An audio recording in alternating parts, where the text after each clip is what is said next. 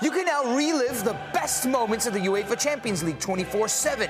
The UEFA Champions League channel is a new 24-hour streaming channel serving non-stop goals, highlights, and full match replays from the world's most prestigious club competition.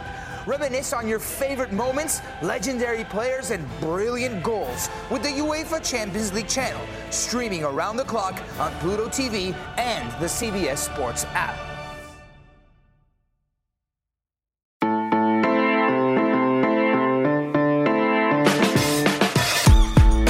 Good afternoon. It's Tuesday, January 14th, and you are listening to the College Football Daily, a 24/7 sports podcast dedicated to catching you up on and breaking down the day's college football news.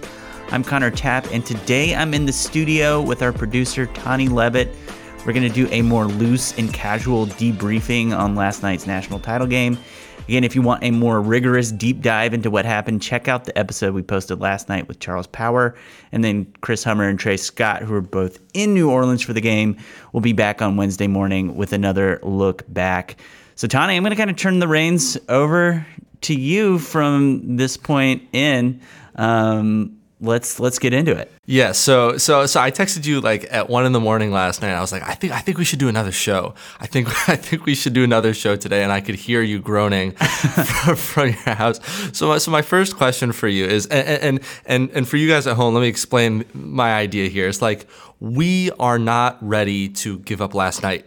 We are not ready to give up this season, and it's weird because like the college football season, we rip it off like a minute and boom, it's over, and it's just like, but I'm like riding high off of last night. That was a crazy game. It's been an awesome season, and so I wanted to just drag this out for as long as possible. So my first question to you, Connor, is what was your setup at home? Because I know you've got a family there, and this game went late. Game went late. So what was your setup at home watching? So my setup at home was we had to execute a toddler bedtime by 7 o'clock Central Time, which is about when he goes down, and he was half awake for much of the first half. We ended up having a nighttime dirty diaper situation we had to deal with. So I'm on the couch. I live in a very small house, and so where I watch TV is adjacent to the toddler's room. So so it was me and my wife watching the game in our living room TV. And maybe this is where we can get into like the different feeds and which you watch. I started out wanting to watch the coach's feed, but a combination of factors ultimately pushed me toward the more conventional broadcast. With Herb Street? With Herb Street and Fowler, yeah. And so what it was my wife, you know, she's a college football fan, but the coach's film room is a little bit more inaccessible to someone who isn't like a super hardcore. There's a lot more to keep track of. Yeah, there's a lot, and there are a lot less. And ultimately, like why I personally was on board for moving to the Herb Street and Fowler broadcast is you kind of take for granted how many cues about what is going on at any given moment you get during a broadcast from the way the game is produced, whether it's down and distance, time on the clock. And that information is available in the coach's film room broadcast, but it's much less front and center. The yellow line, right? Like that one's huge. And people talk about, it's official, it's not official. It's still helpful for the viewer. Yeah. So I think ultimately where we landed is DVR the coach's broadcast, go back and revisit that one later. I've noticed a lot of people in past years have done that, and so they get like a second bite at the apple of the national title game, kind of like the director's cut version of the national title game. So like you're saying, like we're not quite ready to let it go. This is kind of this weird thing. There's something about bowl season and the way it's all stretched out, and now you've got National Signing Day plopped down in the middle of it, where just the way it's set up, sometimes covering the sport, I question my love for it during this time. And then you get the national title game. A lot of times it's a really good game, like it was for much of last night. And then I'm like, man, I'm not ready to let this go after all. Yeah, I mean, I started on the main broadcast and quickly moved over to the weird sideline one with the Thursday night ESPN crew, and I loved it. Okay. I really wish I had a bigger TV. Just generally speaking, I wish I had a bigger TV. I'm rocking a 32-incher right now. But for this broadcast, they basically like had Amin and either Pat McAfee or Dan Orlovsky on one sideline and Steve Levy, the other guy, on the other sideline. And each of them had like a box on the thing, and they were like running up and down the broadcast. And what I missed with the main broadcast that I loved about the ESPN2 broadcast was that the guys in the main broadcast are so serious, and this is life and death, and this is on par with bombings in Iran, and that kind of seriousness didn't feel right for me. College football to me is like raucous, and it's exciting, and it's tailgates, and it brings me back to like when I was in college, and when I was in college, football was just a big old party, and if there was a broadcast that represented that part of college football, it was the ESPN2 broadcast, so even though it was distracting, and I wished that the video on the sideline reporters was like maybe a quarter of the screen instead of a third of the screen, it was awesome, and it was just like all over the place, and that's exactly what that was what the game was like, that was what the season was like, like that just crazy all over the place college football. Yeah, Tani, you're talking about college football being a party when you were in school, and I don't know how this syncs up with when you were in undergrad, but what is your relationship to the video of the Maryland fan like crushing the beer can on her head and then like opening it by crushing it on her head, and then she like drinks it all at once and like flips her hair back, and then the camera like cuts it? The look on your face tells me you don't know what I'm just so proud to be a Terp right now, like really I'm just, whoever you are, like good for you, really. Pat McAfee talked about that being good for things that were good for the brand. Usually he was talking about punting. Well, you know what she did was good for the brand, and unfortunately I am unaware of this, and there are two possibilities. One, it could be before my time, or two, I could have been partaking in such festivities and forgotten that it happened. So yes, that's exactly the vibe that I love about college football, and I think at the end of the game, you could already see that for the LSU fans and the LSU players and the LSU community, that was exactly what they were going to embrace post-game. This was not going to be a serious affair. This was not going to be, and it was not like the Heisman, right? This is going to be Bourbon Street. Yeah, I mean, you're right there. I mean, it could not be a better place for LSU to win a national title game. And I think, everything the players, and I think one reporter said that he was like texting with somebody on the LSU staff, and they were just like already talking about, normally you're like getting intel on like, plays that decided the game, but they're like talking about their plans for going to party. Like, Brilliant. So that leads me into my next question, and I'm going to go slightly out of order because the way I formulated the question just now is way funnier. So Joe Burrow and Coach O leave the game. They shower, they change, and they walk out onto Bourbon Street. Who gets the better reception? Oh man, that is really a tough call. I know, I've been thinking about it all night. Because, the two angles of this are, you've got Ed Orgeron, who was kind of like not accepted in elite society out in California, returns the king of the bayou, returns home, the king of the bayou, and takes LSU, not unprecedented heights because this is their fourth claimed national championship, but in terms of what you're seeing out of the offense. Tell me there's a better LSU team. There's never been a better LSU team. No, even the LSU teams that did win, one had 2 losses, and they're just not. They're not super. They aren't. This team is in contention for best team of all time. Absolutely. Okay. So yeah. So best in terms of like historical performance. Walk it forward. Yeah. Walk it forward. I want more. We're not takes. walking it back. So there's that aspect to it. A lot of people, he proved a lot of doubters wrong and everything. And then you got Joe Burrow, who is like an immigrant to the South who embraced local traditions and assimilated and rode that same train of success with Coach O. So like, I don't know. It feels like a cop-out answer, but I think they're on equal footing. All I can say is that I sincerely hope that like LSU sent like a staffer along, or like some sort of like young person, but nonetheless someone who worked for the team, to like protect Joe Burrow from the insanity. Like, oh man, I mean, there's just guys so much debauchery to the point where like I can only imagine like, it could definitely rise to the level of Sam Darnold mononucleosis situation, maybe even a little worse. So you could definitely see a situation where Joe Burrow's in some unfortunate situations after last night if LSU wasn't careful. Well, I mean, from LSU's perspective, he's he doesn't need to compete anymore. So I mean, I guess if you're just worried about his NFL legacy, they love him. They love him. And so let me broaden the scope of this question. So, is there a coach in college football anywhere who is more universally loved than Coach O right now?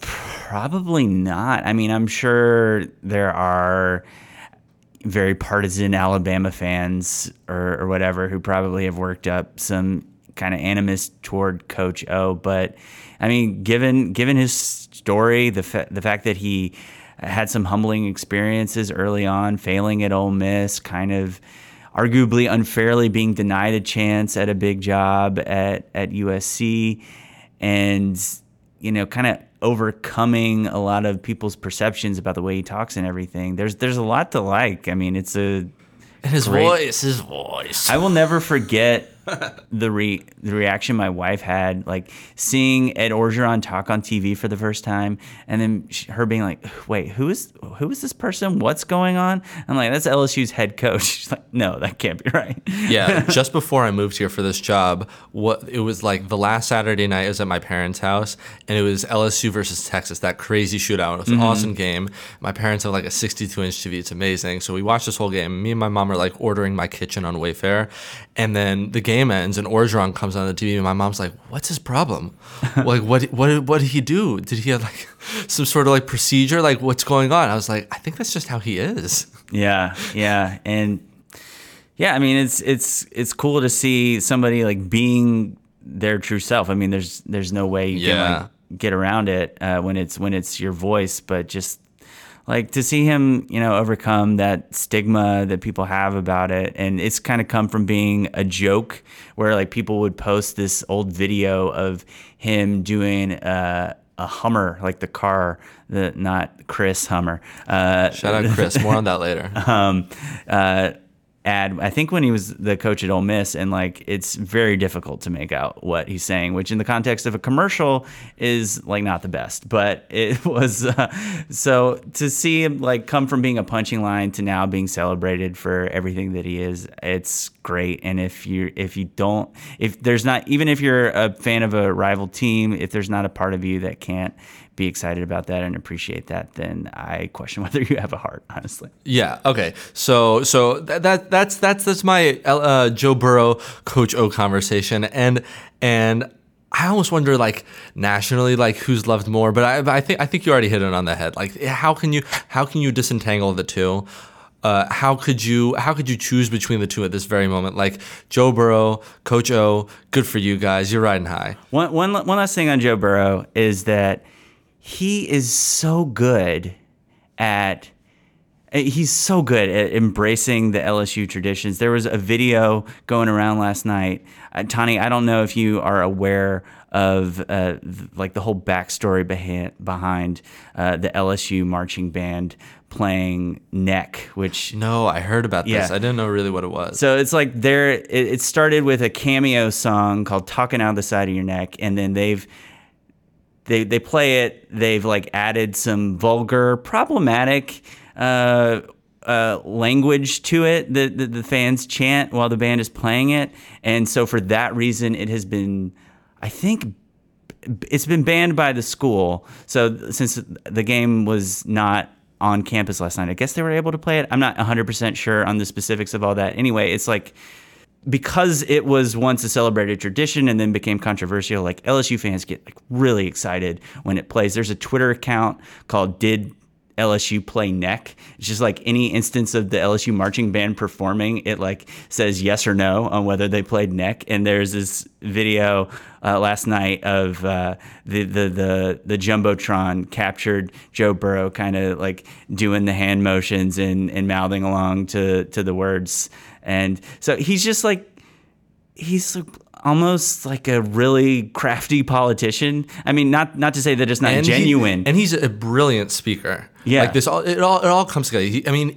He's very polished. He doesn't come off as polished. He's not like slick back. He's just very earnest, very honest. He embraces it. One of the things that like I talk about a lot is just like embracing fun and looking for reasons to get hype and looking for reasons to have a good time. And every bit of Joe Burrow in LSU, in Baton Rouge, screams, I'm looking to embrace things, find the best in them, and have the most fun possible. And I think there's this element too with Joe Burrow that kind of distinguishes him from Johnny Manziel, Baker Mayfield, in terms of the trash. There was no antagonism. And in terms of the trash talk that he does, like with Baker Mayfield and Johnny Manziel, there's always like this undercurrent of like, I'm not sure, like this person is doing a lot of things that are really fun, but I'm not sure whether he's okay.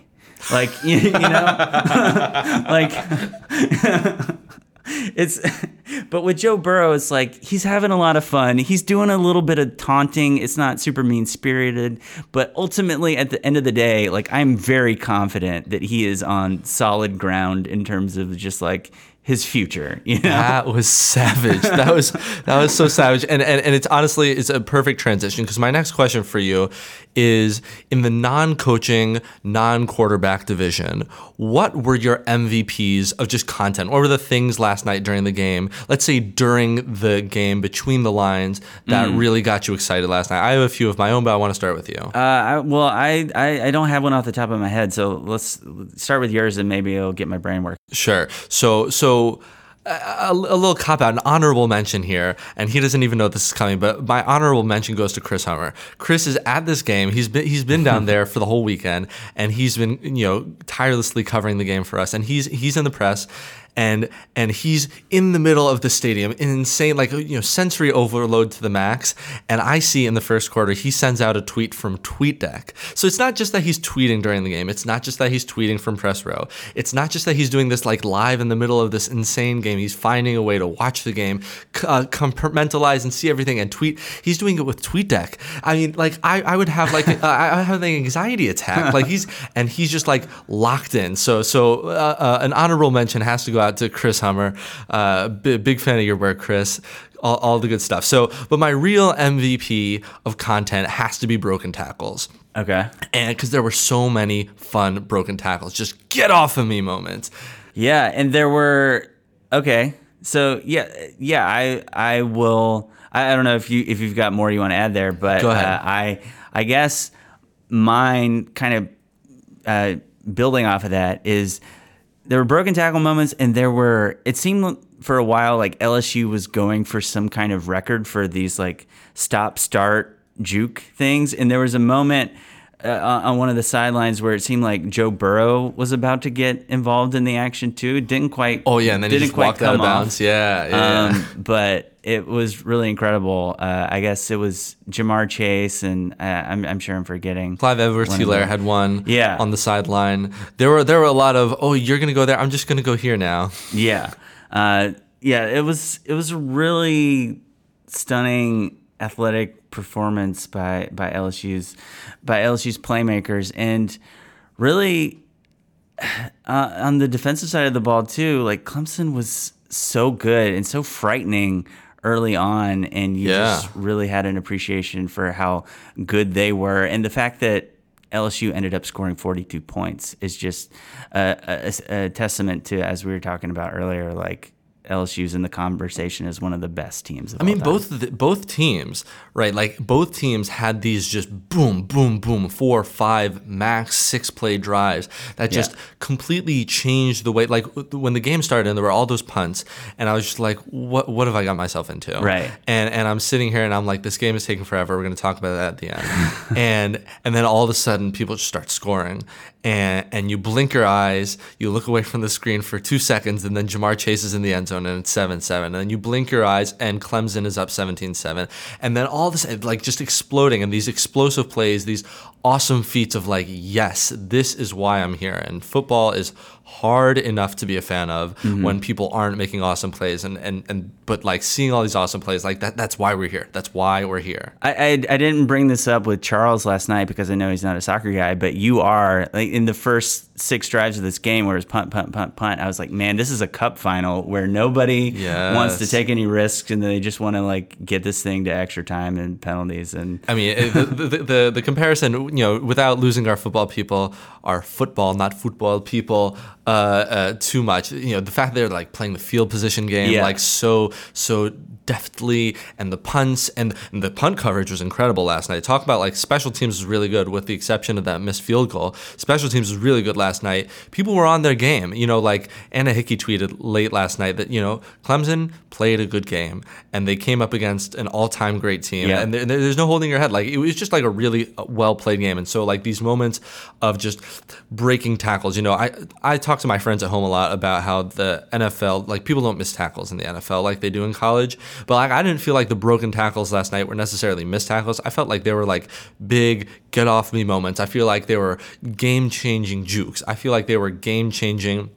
Just, I want this touchdown more than you want this tackle. I didn't feel like they were like mistakes. I felt like they were just moments of brilliance. yeah, and even in a losing effort, I thought Travis Etienne looked really impressive, and there were just times where, as impressive as LSU's defenders are, it took about 3 or 4 of them to bring him down for, like, a modest gain. And it's just, like, really, really impressive stuff. And as we talked about with Charles last night, just kind of the circumstances of the game with Clemson getting behind, like, they couldn't really afford to kind of run the ball and take their time. So you end up having to go a little bit heavier on the passing game and on what was a tough night for Trevor Lawrence in the context of his career. It just was not enough to keep up with LSU. What, you mean the one time he ever lost a game was more disappointing than all the times he won games? I don't understand. I can't comprehend.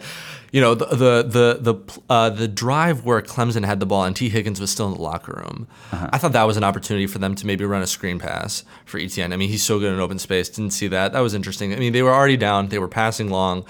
Just, you know, like you said last night with Charles, Etienne was so good. He was so dynamic with the ball in his hands. Would have wondered if they could have found ways, you know, and obviously we're not play callers like, you know, Clemson has, you know, stars doing that.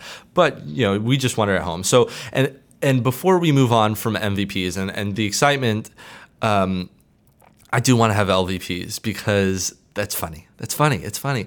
And so was there a moment in or a person or just something that happened during the game that for you was like, ooh, you hate to see it? Because I definitely do. So I'm going to talk about the officiating, which I have that for later, but go ahead. Okay. Yeah. I mean, in particularly one thing, there was a big moment, and I forget the specific players involved. I think it was Jamar Chase was the LSU receiver. He was interfered with, just like clearly by a Clemson defender, and I don't think this was I don't think we get the stated rationale of why the officials decide not to throw a flag for pass interference when they make the judgment that it's an uncatchable ball. But Herbie and Fowler reached the conclusion that that's why the flag wasn't thrown. The same on the ESPN2 broadcast. And I just really have a problem. And it was at a moment in the game where it seemed like this could be a pivotal sequence. I think LSU, they did end up scoring on that drive, so it ended up not mattering. But there's this chicken and egg problem with the uncatchable ball rule when it is a ball that lands within the field of play. If it's chucked, you know, into the fifth row and the stands, fine, that's one thing. But there are so many instances, including this one last night, where it seems like, well, they could have had a chance in making a play. They could have dove for it if they weren't clearly being impeded from catching the ball. And so it's one of these rules where I don't like it. I'm completely with you. And I think that was an uncatchable ball. Even if he's unimpeded, there is no way Jamar Chase was getting to that ball. But you know what? There is no way a defensive back should be allowed to tackle a wide receiver without the ball even being right. Like, that should be at least bare minimum illegal contact downfield, right? Like, you can't just randomly tackle a receiver. I don't care if the ball is like a million feet away, right? That's got to be some sort of penalty. There has to be something there. Like in all sports, I'm of the opinion that you cannot like blatantly impede your competitor without there being some sort of penalty. Yeah. And so to see that this was an uncatchable ball, fine. This isn't pass interference, but bare minimum, this has to be illegal contact downfield. Yeah, it almost seems like it creates a situation where if you're chasing a ball that is going to land like in front of you as you're running toward the end zone, you almost have an incentive as a defensive player to interfere, to impede the wide receiver's progress a little bit, because it seems like there's a very good chance that the officials will end up concluding that it was an uncatchable ball, because it looks uncatchable when your progress was being impeded by a defender. Funny how that works. Yeah. So that's a good call, and in a minute I'm gonna circle back to the referees because I'm not done with them. But my LVP is poor James Skalski. First, he destroys Joe Burrow in the ribs, and I think that the conversation around that shot to the ribs, I don't know if it was late in the second or I think it was on the touchdown with 10 seconds left in the first half, and you could see Joe Burrow was nursing something coming out of the half. To hurt America's darling like that, it's a tough look. Yeah. But then also later in the game, the targeting hit, and we can definitely talk about whether or not it was warranted, the ejection. It's just tough to see a guy go out like that in the game. Like, you feel for him. Like, he obviously, there was no malintent in this hit. That was obvious. He was going for a tackle. And whether or not the referees and the game, and it's good for the game that he got ejected, you just hate to see, like, you work for this forever. And I don't care if he was in the national championship the year before.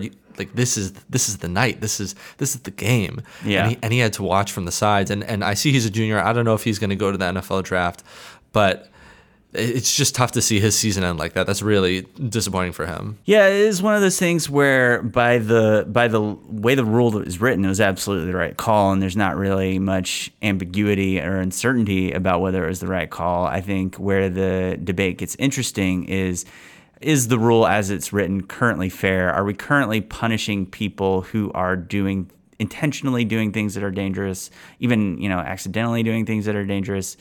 Or are we just like kind of making it impossible to play this sport? And there are a couple different ways you can go about remedying that. You can look at changing the punishment structure, or you could look at changing kind of what the definition of targeting is. And what ended up being the case in that call was that because he lowered his head, it was targeting. Like, that was basically the deal. And is to the head or neck area of the LSU defender. So it was like pretty open and shut case. But at the same time, it's like, if you just morally, if you look at what he did, it seemed fine. Okay, so I have a very not serious follow-up to that question. Okay. One obvious remedy would be to play two-hand touch. And so here's my question. Here's my question to you: if they were playing two-hand touch last night, would the score have been higher or lower? Because it's definitely easier to tackle. But like, you have to imagine there's less contact. It's easier to run routes down the field. So, would there have been more or fewer points? So two-hand touch. So what kind of contact is prohibited in that scenario? I don't know. It just worked. I'm completely spitballing. So I guess I would be inclined to. So I guess I'm picturing something that's a little bit more akin to a 7-on-7 situation, which I whether or not there is more scoring in 7-on-7 games compared to actual football, I don't have the data, and my intuitive feeling is that there is more. So I'm going to go more. Okay. I'm glad we hashed that out, because that was something people at home I know were pining for, and this is we're asking the hard hitting questions here on the College Football Daily. So I've got two things, and then we can kind of head out here. LSU post game, tremendous celebration. We already kind of hit on that. First off, the cigars in the locker room. I don't know if you saw, but some of the players nearly got arrested for smoking in a non-smoking zone indoors in the locker room. Like police came and made them put out the cigars. That's funny. It's legendary. It's absolutely legendary. And I sent you, LSU posted on Instagram and on Twitter this unbelievable hype video that they made seconds after the team got to the locker room. I mean, just wow. Wow, absolute swag, absolute brilliance. I have no prompts. Go ahead. And the LSU video team has done such an incredible job. I mean, not that this team like requires a hype man, but just the videos that they've produced going into these major events and coming out of them has been kind of become a thing unto its own in a way that I haven't really seen since. As Clemson, the year before they won the national championship, like Clemson's Vines, their post-game Vines. R.I.P. Vine. Yeah, R.I.P. Vine, except I guess you've kind of been reborn in the form of TikTok. Absolutely not. TikTok is evil. Not? Absolutely not. Okay. TikTok is evil. But I was somebody was asking me to explain what TikTok is, but I was like, Vine, but different somehow? I don't know. Maybe I'm showing my... Vine, but like flavored by Chinese authoritarianism. Okay. So what were we talking about? So, LSU unbelievable video. So like back in 2016 or 2015 or whatever it was, Clemson, like after the Clemson game, you needed to like turn on alerts for Clemson's Twitter account because they were about to drop that post-game Vine. This was like when Drake and Future were big, and as whatever. Heads up, they're still very big. They're still very big, but they had that album come out together. Yeah, that was a sick album. And like it was the thing, and so they were doing all kinds of Vines with Drake and Future songs, and they were just like really good. So anyway, LSU's hype videos are the most successful attempt I've seen by a team to kind of capture the excitement of not only their fan base, but get like the country as a whole excited about that kind of product that they're putting out. It's like I said earlier, it's just like looking for reasons to get hype about college football is good. You know, like there are enough reasons for us to be down, but there are myriad reasons to get hype, and awesome job by LSU. And my last thing about the LSU celebration, we have to talk about Odell Beckham Jr. Dude is a legend. First, before the game, he gives out beats to the whole team. And I don't understand how that's not impermissible benefits. That's beyond me. But then, if you want to talk about impermissible benefits, dude is on the field post-game handing out cash to players. The NCAA has to be so pissed. Yeah, I think I don't know. I know LeBron. I think he also gave out beads to the Ohio State players, and yes. I have to assume there's some kind of bowl game gift loophole. I thought that the bowl game loophole is like only like the bowl itself is allowed to give you stuff. I don't care. I don't know. I should probably do some reading on this. I am like 100% in on players getting stuff because they kick butt. I'm gonna censor myself a little there, but I don't understand how this holds water. It is very confusing. It's awesome. It's awesome. Anytime the NCAA has to squirm, I'm there for it. It's speaking of Odell Beckham, like seeing him on the field, it's hard not to think about, man, what if LSU had gone to an offense like this sooner? They had Odell Beckham and Jarvis Landry on the same team, and like, we knew they were like pretty good in college, but we didn't know they were like defining the position for a generation good. And so like you look back on that era and think about kind of what a waste it was. And I guess LSU fans today are probably just feeling very excited that they've finally got on board with the kind of offensive Big 12ification of college football.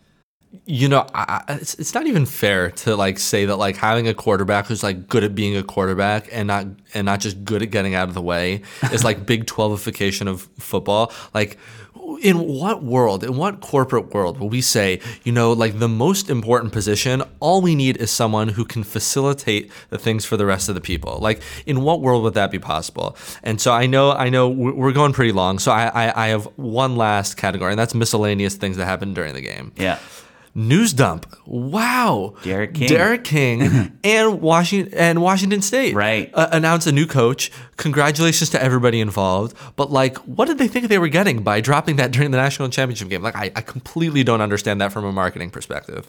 Well, I mean, with Derek King, he's probably not thinking too much about marketing. I don't know. Maybe he's just watching Joe Burrow have a lot of success as a transfer quarterback and finally decide, okay, I'm going to go get a taste of that myself. Is there any chance you could go to LSU and just like continue this? Because like LSU, I know they're losing some guys, but like number 5 recruiting class in the country, they're bringing in like I'm obsessed with Eric Gilbert. Like there's stuff coming there. Is that possible? I mean, I won't pretend to know a whole lot about the situation, but Chris Hummer has a piece up on 247sports.com right now. We'll plug that. And I think Arkansas is kind of perceived as the front runner here, but we'll see. It's not honestly something I know a whole lot about. I guess, it would make a degree of sense. It's kind of a very different fit to what Joe Burrow was this year in that Joe Brady passing attack. Although Charles Power mentioned on our podcast last night that Derek King might surprise you with just how well he can throw it. He's not just a runner. So, all right, we'll keep an eye out. Since you guys announced that he was sitting out this year, he's just been kind of like someone who's been in the back of my mind. I've just been wondering. So that was wild to me. 2 news dumps in the middle of the Natty, and I just that was absolutely bizarre. And so I'm cutting you off because I know you have things to do and you're a busy man. So the last thing, and you are literally never in a million years going to know where I'm about to go with this. The last thing is Dr. Pepper's Fanville. They announced that the season was over and that they're coming back next year for season 3. And how do you feel about Fanville? Because it seems to me like some sort of like really insulting parody. So I was honestly totally unaware that the commercials we were seeing were a cereal that was like building to something, and I actually didn't see the dramatic conclusion that everybody seems to have been extremely disappointed by. I didn't see the conclusion either. I just like the presence of Fanville. Like someone in my fantasy football league is like very obsessed with recurring characters in commercials, so I've been like tuned into this. Yeah. And it just seemed to me like that like you hate to see yourself become a parody or some sort of like mockery, and it really doesn't feel like the Dr. Pepper people are like in on the joke. It just kind of feels like, look, we're on the outside, like, look, we the college football barbecues and like passion, I don't know. I feel like they understand. I find a lot of them like on an individual basis very funny, and I appreciate going back to my not realizing that they were part of some broader Dr. Pepper cinematic universe that we were, and that like last night was supposed to be Infinity War of the Fansville. That was totally lost on me. I was enjoying them as kind of one-off absurdist takes on various elements of college football culture, and the fact that you don't, I didn't think you had to know all this backstory. And so like I'm honestly like pretty exasperated with like the State Farm type commercials where we've been on this months long saga with Aaron Rodgers and this agent, and I've forgotten what the original joke was explaining why he's hanging out with this guy. And I think Aaron Rodgers is like sports agent. Yeah, and the guy is jealous because now he has an insurance agent, but like, what sports agent would ever want to get into insurance? This is obviously a flawed premise. But I definitely would say that Fansville has better execution than the State Farm stuff, and that's like beyond frustrating. The basketball ones are equally annoying with Chris Paul. Okay, so the College Football Daily is in on Fansville. We are in on enjoying college football, and we are completely in on the 2019-2020 LSU Tigers. Is that fair to say? That's absolutely right. Yeah. I think at this point, if you're not in on the 2019-2020 LSU Tigers, you need to get a new job. Yeah. Well, fortunately, I am in, so I'm staying put. Very good. Well, I think that's going to do it for today's rambly, bizarre, and unprecedented episode of the College Football Daily. Make sure to follow Chris Hummer, Connor Tapp, Trey Scott on Twitter. The College Football Daily is also on Twitter. And subscribe, like. Thank you so much for hanging out with us this season. We've got another episode coming to you tonight. We've got Trey, Scott, and Chris who are at the game. They're going to talk about what it was like at the game. I'm sure it's, Trey and Chris, they have wildly different perspectives of in-game experience. So I imagine it'll be something to listen to. So be sure to check that out tonight, or tomorrow morning, I should say. But until next time, I'm Tani Levitt, your producer, signing off.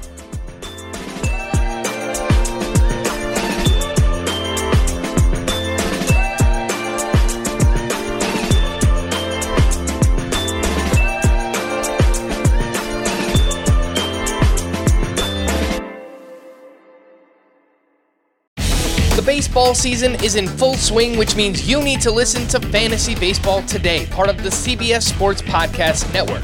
Join Scott White, Chris Towers, and me, Frank Stample, every weekday as we recap every player from every game. We'll talk waiver wire ads, drops, players to trade for, prospects who could make an impact, and everything in between. Make sure to download and follow on Apple Podcasts, Spotify, the Odyssey app, and everywhere else podcasts are found.